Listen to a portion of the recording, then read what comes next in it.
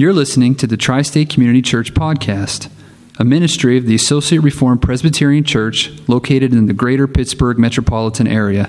For more information, including service times, please visit us at facebook.com/Tri-State Reformed Church. And the Lord God made for Adam and for his wife garments of skins and clothed them. Heavenly Father, we thank you for this great chapter, Father. It's in so many ways the most sinister of chapters. Father, it's a scary chapter as we've studied it. And Father, we've been over it many, many times. But Father, your grace is so wonderful. Father, even in the midst of the worst news, the news of the fall of humanity, there's your gospel and there's the word of grace. So, Father, we pray that you would instruct us this morning and teach us as we study, as we continue to study these passages that you have given us, Father, for our instruction and for our good, for our walk with you, for our salvation, for our conversion, for so many good purposes. And, Father, we want all of them. We want all of these blessings. We want to mine everything we can out of these verses. So, Father, we pray that, Lord, you would enable us to do just that. We pray these things in Jesus' name. Amen and amen. This morning we come to the fifth message in our series on Genesis, and that's kind of hard to believe, isn't it? I mean, it's been five weeks. It's the fifth week. And, you know, I when I wrote those words down, I thought, okay, 5 weeks from now we're going to be kind of out of the woods with this winter stuff, aren't we? It's going to be kind of nice, you know. But then my mind, the way it works, I start thinking about that lawnmower, you know. Not that I really mind that. You know, the lawnmowers, it is what it is, isn't it? It always looks nice when it's done. It's just hard to find the time to do it. But nevertheless, I love spring. I think spring is wonderful. And 5 weeks from now, I mean, we're going to be really at the genesis, if you will, of spring. Now, some of you recall that at the beginning, 5 weeks ago, I pointed your attention to the name or to the meaning of the word Genesis, and I made mention that it means origin or source or beginning. But there's a word that I've really found favor with that I've wanted to share through all this, and that's the word foundation. Genesis is so foundational, isn't it? And these verses that we've been studying, I mean, they're kind of the bedrock of it all. They're so foundational. And I think that you'll agree with me that it's amazing how God's word pierces to our very hearts. I mean, it truly is sharper than a two-edged sword. It really is able to divide our souls, to divide our spirit, if you will. And I'm using spirit and soul synonymously there. Just quoting from Hebrews, you know, the Word of God is able to discern the thoughts and intentions of our hearts in such a marvelous way. And it's here we find our deepest needs met. I mean, we truly do. And this morning's text is no different. And in fact, this morning, what I really want to show is what we really see here this morning is the very heart of God in this verse. We truly do see the very heart of God. And we didn't read the context, but let me review the context now. The Lord has been deeply offended by Adam and Eve's rebellion, hasn't he? Deeply offended. And if we think about it, I mean, his character has been defamed. His integrity has been questioned and doubted. His covenant has been broken. His law has been trampled upon.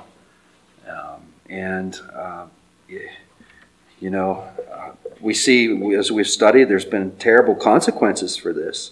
God's justice absolutely demands this.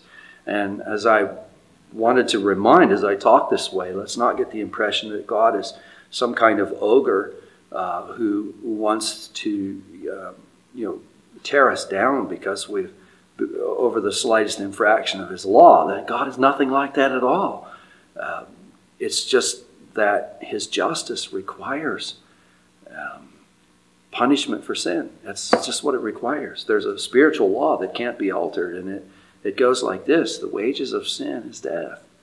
And but what's really amazing is when we study the story, we, amazingly enough, do not find utter condemnation, do we? We don't find that. Amazingly enough, we find a loving and caring God. And in fact, what we find is a God who cares. And, in reflecting on that earlier this week, that phrase kind of stuck with me. What we find in Genesis 3 and verse 21 is a God who cares. I thought, boy, that would be a nice title for a message. And I happen to need a message for Sunday, so I thought maybe that would be a good title to go with. A God who cares. That sounds good. A God who cares. I'm going to put a subtitle to that here in a few minutes. But here we see a God who cares. And let's tease that out a little bit. What could be better than a God who cares, unless it be a God who has incomprehensible power and authority, as God does, doesn't He? We can't even begin to comprehend the power and the authority that God has. Just think about being able to speak and all of this come into existence. The authority that's required in that. But not only is He powerful in this incomprehensible way, but He cares. And not only is He powerful and caring, but He's also holy. And that's so very important to us, because God cannot entertain an impure thought. He simply can't. And if you're in Christ this morning, He'll never think of anything but what is ultimately for His glory and for our good. It's just amazing, isn't it? And of course, He is perfect in justice. And that means that there really is nothing that's going on that won't be met with punishment. Either Jesus will take the punishment in the sinner's place, or the sinner will take the punishment for all eternity. Either way, God's justice is going to be met. He is perfect in justice. Now, as we think about powerful people, we could go down through the corridors of history and name lots of powerful people, but many of them were tyrants. Many of them were unjust. Many of them were untrustworthy. But the Lord is more powerful than any person could ever be, yet He's caring. He's caring. He's perfectly righteous. He's perfectly just. He's perfectly holy. And I might add and emphasize, He is a God who cares. Now, in our text this morning, we're going to see that God cares for our every need. He cares for us emotionally. He cares for us physically. And He cares for us spiritually. And there's our outline. Although I will say that this morning, our outline is going to be quite a bit lopsided, because this morning I really want to focus on the emotional aspect. I don't want to do it at the expense of the physical aspect or the spiritual aspects. I'll mention those kind of briefly at the end, not to diminish their importance. They're equally important. I want us to see from verse 21 that all three things are going on. But this morning I really want to focus on the emotional needs that we have. So with all of that having said, let's get started. As we read this narrative, it's easy to forget an important point. So let's look at it. Immediately following Adam and Eve's rebellion, if you look at verse 7 with me, verse 7 tells us that the eyes of both Adam and Eve were opened. You see that in verse 7? And that they knew what? They knew that they were naked. And they sewed fig leaves together and made themselves loincloths. So what we see here, the immediate effect of rebelling against God is resulting in shame. In fact, it's resulting in intense shame. Not a little bit of shame, but intense shame. They hear God coming into the garden. They hide. God calls out to Adam. If you look at verse 10, how's Adam respond to God's call? He says, I heard the sound of you in the garden. I was afraid because I was naked and I hid myself. There's intense shame being verbalized there. In verse 11, God questions Adam. Verse 12, Adam responds to God's question. Verse 13, God speaks to the woman and she responds. Verse 14, God condemns Satan. He condemns him. There's the condemnation that takes place. In verse 15, God proclaims the first gospel utterance, which our study began there, didn't it? We spent a whole morning on what we call the proto-gospel or the first gospel utterance. It's right there. No sooner does all humanity plunge into death and darkness, and then there's the gospel, verse 15. The gospel is always nearby, and the worst of news in Scripture. In verse 16, God speaks of the consequences of the rebellion as it will affect women. We spent a Sunday on that. There are things that affect women, and particularly moms, and we focused on that. In verses 17 and 19, we turned our focus to how the rebellion and consequences of the rebellion will affect men. And we saw that there certainly is overlap there from men to women, but we spent a morning on that. And the end of verse 19 speaks to all. To dust we shall return. To dust we shall return. And then last week we were in verse 20, and we looked at how Adam is proclaiming faith in the garden. And I'll leave you to, if you want to hear any of these messages, they're online, and I'll leave you to that if you missed any of them. Now, with all of this going on, and this takes us to verse 21, and with all of this going on, it's really easy to lose focus of one important point. And that important point is, through all of this, Adam and Eve are still standing in those fig leaves. You remember the fig leaves? Back in verse 7? They're still standing in them. And I can't imagine what that experience was like, to be standing before the Lord Most High wearing these silly fig leaves. That's to say that Adam and Eve are experiencing intense emotional pain. And we call that pain shame, don't we? Shame. Shame is one of those words you don't hear in church very much. And this is not good, because we all experience this terrible emotion. There isn't a person in this room that hasn't experienced it. Some of us experience it more than others. But we've all had our turn, haven't we? And shame, it's painful. It cuts down into the soul of a person. It's as sharp as a razor, but the mess that it leaves in us is more like the mess that a chainsaw would leave behind. It's terribly painful. Shame is a feeling of worthlessness. Shame is looking around the room and saying, you know something, I don't measure up. Shame is the result of being called names. Shame is the result of being violated. Shame is also the result of violating others. So what do we do when we're feeling shame? What do we do when we're ministering to someone who is feeling shame? Well, let me start the conversation by saying we point to the God who cares. We point to the God who cares. Now, people can hear that and receive absolutely no comfort for that whatsoever. So we have to go further than that. And our verse takes us there. It takes us there very powerfully.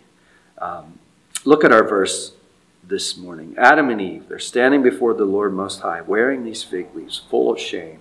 Shame is cutting their hearts to the very center. Look at verse 21.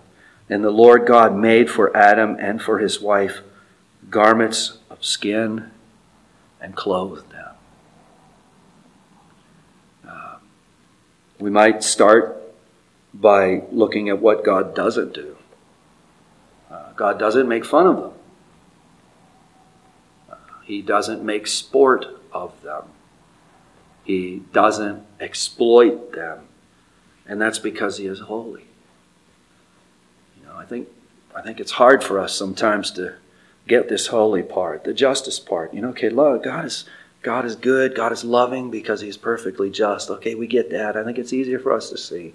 Because if he was unjust in any way, he'd be corrupt, and corruption hurts people. We get that. But I think it's harder for us to grasp the importance of his holiness. So I call your attention to it right here, because this is a place where the rubber of his holiness really hits the road. He doesn't make fun of them like an unholy God would. Say, look at you. Aren't you silly? Don't you look silly in this? Hey, come here, look at this. It's what the world would do, isn't it? Oh, you guys got to see this. It would be on Facebook. Everybody would be gawking at it and be laughing. And that's what an unholy God would do. But in verse 21, we see a God who cares. And what does he do? He clothes them. The offended God clothes them. It's beautiful, isn't it? He clothes them. He personally clothes them. He doesn't order an angel, hey, come here. Those two, would you do something with them? Clothe them with something? I can't look at them. It's not what he does. He personally clothes them. But for those who are in Christ Jesus, the Lord does more than just cover our shame. He does more than that. I want to show you that. And to see that, let's turn to, keep your place in Genesis, and let's turn to Luke chapter 7. Luke 7. There's a story in Luke 7 that's always been very special to me for many reasons I won't go into, but I've often reflected on this story that we have in Luke 7. It starts in verse 36, page 864. One of the Pharisees invites Jesus to his house for a meal. And verse 37 tells us that a woman of the city, if you found your place there, you'll see that phrase in Luke chapter 7, page 864, verse 37. A woman of the city. I don't want to get too detailed here because we don't have time to go into another passage, but a woman of the city is how she's described, who was a sinner. She learned that Jesus was reclining at table in the Pharisee's house and brought an alabaster flask of ointment. Verse 38, standing behind him at his feet, weeping, she began to wet his feet with her tears and wiped them with the hair of her head and kissed his feet and anointed them with the ointment. I've often reflected on this beautiful gesture that this woman performs for Jesus. And I've often reflected on what it would have been like for this woman to go into this house. You know, she's a woman of the city. You know, she's a woman from the other side of the tracks, going into a home of really religious people. And I can't help but to think that she felt like she didn't measure up. The Pharisee who invited Jesus into his home, we know that he thought to himself, verse 39, that if Jesus were a prophet, he would have known who and what sort of woman this is who is touching him, for she's a sinner. Now, here God's word tells us what the inner attitude of this man was like. We don't have to guess or conjecture. God's word tells us. And I mean, listen, I think every one of us knows when we're in an environment where we don't measure up, don't we? We've all had that experience, haven't we? I just don't feel like I measure up in here, you know? We know when we're in company of those who just don't think we're up to snuff. That's a terrible feeling, isn't it? It's a terrible emotion. But this woman, she endures it because she's got to get to Jesus. Jesus is the object of her love. She's got to get to Jesus, so she endures it. And notice what Jesus does. Jesus says, Simon. Who's Simon? Simon's the Pharisee who invited Jesus to his house. It's Simon's house that Jesus is in. Jesus says, Simon, do you see this woman? Now, Jesus is reading Simon's thoughts. He says, do you see this woman? I entered your house and you gave me no water for my feet, but she has wet my feet with her tears and wiped them with her hair. Verse 45, you gave me no kiss, but from the time I came in, she has not ceased to kiss my feet.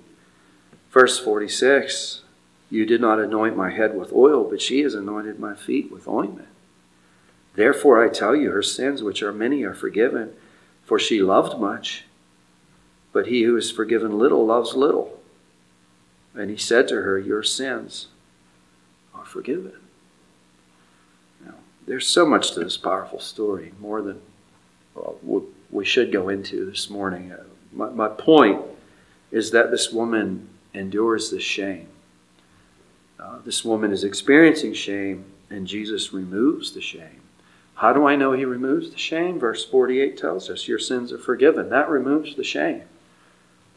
This sin debt that you have is going to be paid. And when Jesus says to her, your sins are forgiven, he does so at a tremendous personal cost, doesn't he?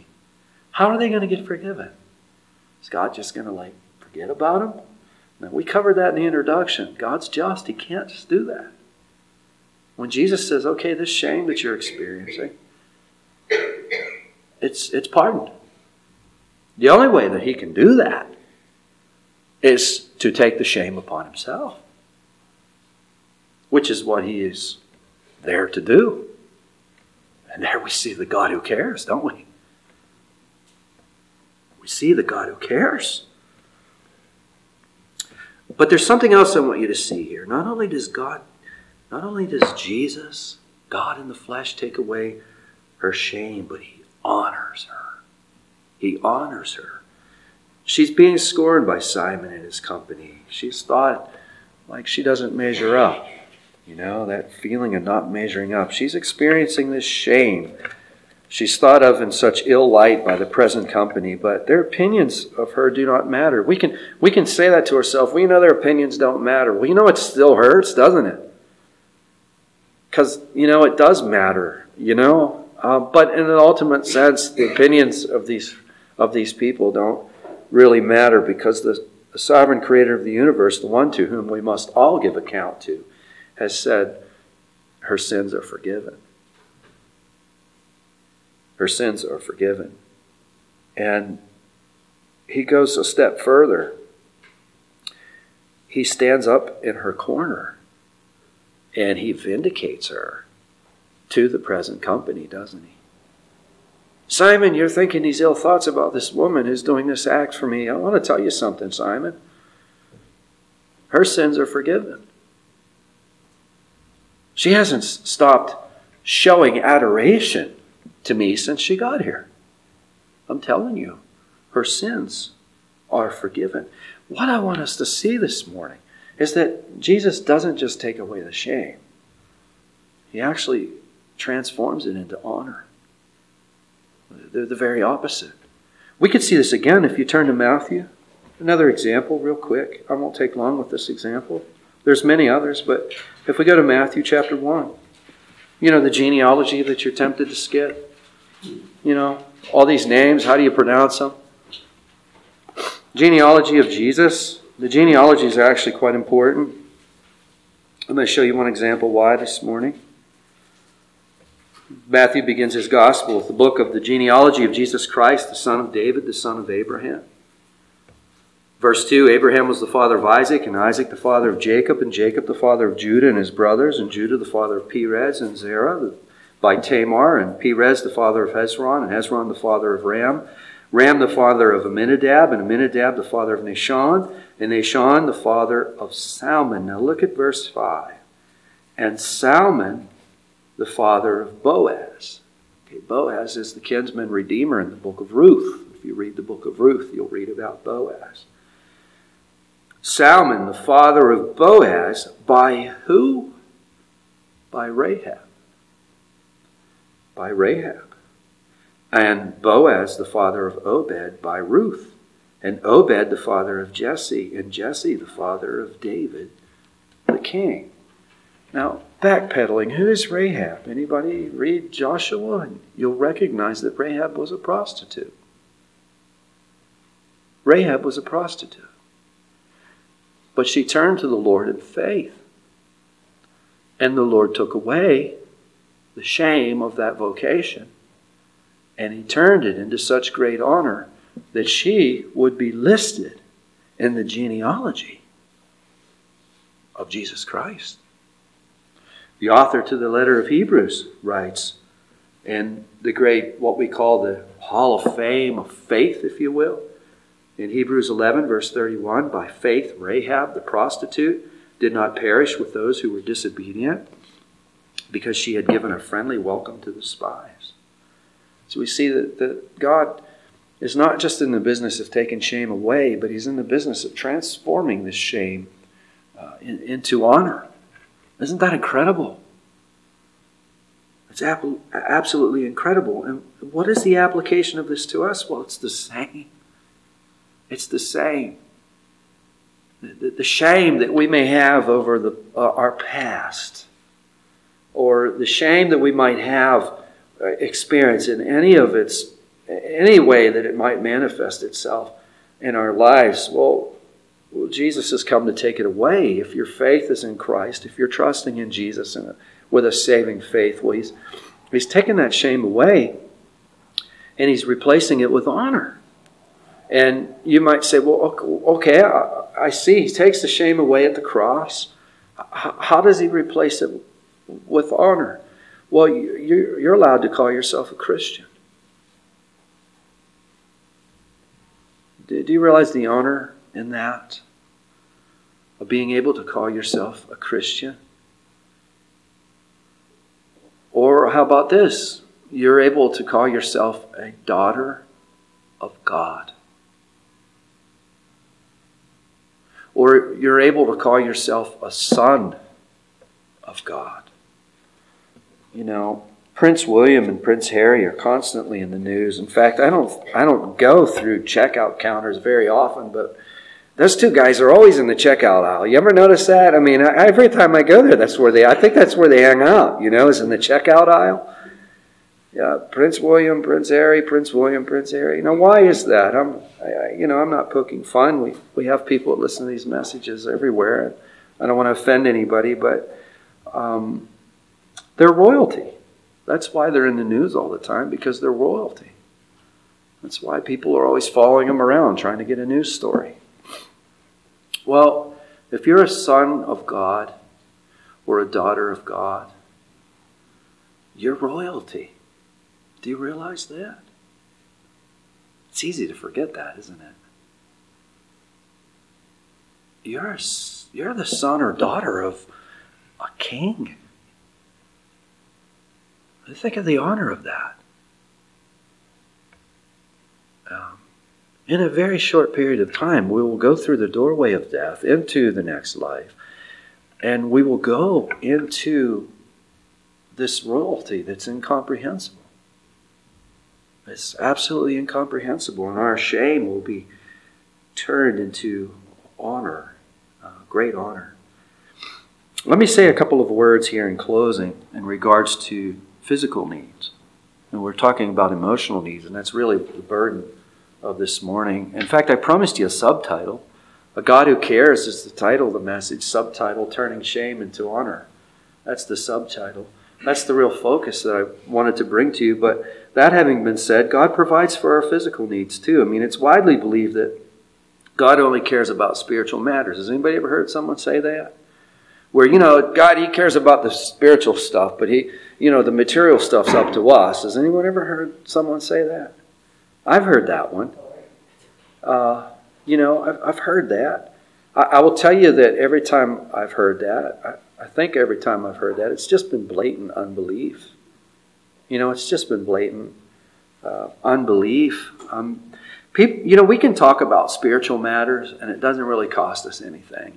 I mean, we can take up spiritual talks, and we can have spiritual talks, and we can sound, a certain way, and it doesn't cost anything. But when you lose your job, that's a different story. When you're taking a significant pay cut, that's a different story. What happens when we lose the paycheck? Well, the question is presented to us, do we trust that God will take care of us or not? That's really where the rubber faith hits the road. Is He really a God who provides? Is He really faithful? Will He really take care of me?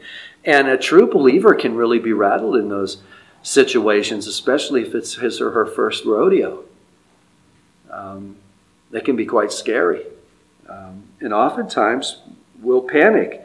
But our text here, you probably wouldn't think of Genesis 3:21 as a text to help somebody with shame, and maybe you wouldn't think of Genesis 3:21 as a text to help somebody with provision. But look at verse 21 in chapter 3 of Genesis again with me. The Lord God made for Adam and for his wife garments of skins, and He clothed them. You see there? He's providing, isn't He? Next week we're going to study that they're getting kicked out of the garden. I mean, they're getting thrown out of the garden. And there's going to be thorns and thistles where they're headed, and they're going to need protection from those thorns and thistles. And God knows this. And God is providing for their needs, really before they can even ask for the provision, isn't He? He's providing for them.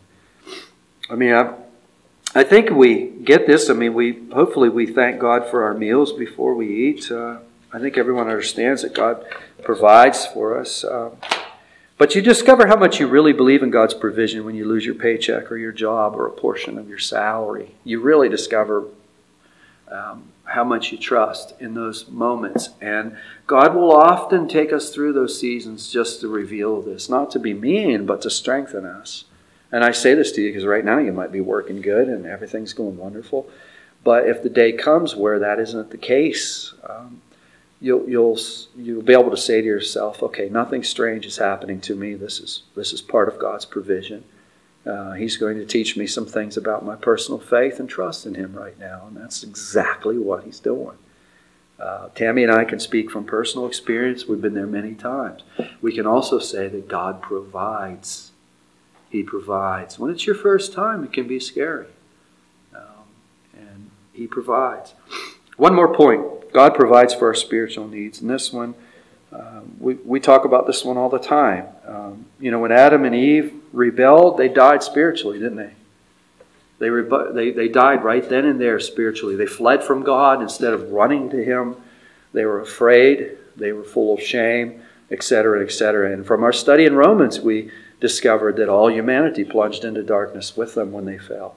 And that's how we're born into this world. If you would turn one more time with me to Ephesians, if you'll just make one more turn to Ephesians chapter 2, verses 1 to 5. We've looked at these verses many times in the past. They'll serve us well to make this point that I want to make. Ephesians chapter 2, verses 1 to 5. Where Paul writes, and he's writing to the believers in Ephesus, and to all believers. This is the case with every believer. You were dead in the trespasses and sins in which you once walked, following the course of this world, following the prince of the power of the air, the spirit that is now at work in the sons of disobedience, among whom we all once lived in the passions of our flesh, carrying out the desires of the body and mind, and were by nature children of wrath, like the rest of mankind. That's the last way we're going to think of ourselves as unbelievers, as children of wrath. But it is the testimony of Scripture. Verse 4, but God, being rich in His mercy, because of the great love with which He loved us, even when we were dead in our trespasses, look at the phrase that comes after that. He made us alive. He made us alive. He made us alive together with Christ. By grace you've been saved. The God who cares provides for us emotionally, He provides for us physically, and He provides for us spiritually. He makes us alive. Because prior to His making us alive, we were dead. And when we were dead in our sins and trespasses, we couldn't see these things. That's why when people talk to us about these things, our eyes would gloss over and we wouldn't know what they were talking about, and we would think they're probably fanatics or something. And let's just be polite and listen to them and hope that it's brief and they can go away soon. But then God makes us alive. He makes us alive, and we want to hear everything they have to say. We want to hear it all. And we want to see where they're getting it from. And we want to read our Bibles, and we want to pray, and we want to spend time with the people of God. This major transformation takes place. Why is it taking place? Because we've been made alive in Christ Jesus. We've become a new creation, Paul tells us. A new creation. God provides for us spiritually. Now we can hear spiritual matters. We can see the kingdom of God, and we can see that we've now become part of the kingdom of God. And it's a wonderful thing. So in conclusion, there isn't anything that the child of God will lack. God cares for us emotionally, physically, and spiritually. There isn't anything that the child of God will lack. I think I hear the psalmist saying something like, the Lord is my shepherd, I shall not want. We shall want for nothing. We shall want for nothing. God doesn't make fun of Adam and Eve. He doesn't make sport of them. He doesn't exploit them. He cares for them. That's so different from the world. The world will kick you when you're down. The world will make fun of you. The world will often enjoy watching a fall. But God cares, and it's this heart attitude that attracts sinners to Him. It's this heart attitude that attracts us to Him, isn't it? Here's a God who's powerful. Here's a God who's righteous. Here's a God who's just. Here's a God who cares. Here's a God who provides. Emotionally, physically, spiritually. The real burden that I have for my sermon this morning is how God turns our shame into honor. How He turns that shame. one of the worst emotional, some of the most painful things that we can experience emotionally, God takes that and He turns that into honor. Let us praise Him. Heavenly Father, we thank You and praise You, Father, for this great work that You do. For who else could take shame and turn it into honor? And if You're able to do that, Father, we see that You can easily care for our physical needs and You care for our spiritual needs. Father, we thank You and we so praise You. In Jesus' name, amen and amen.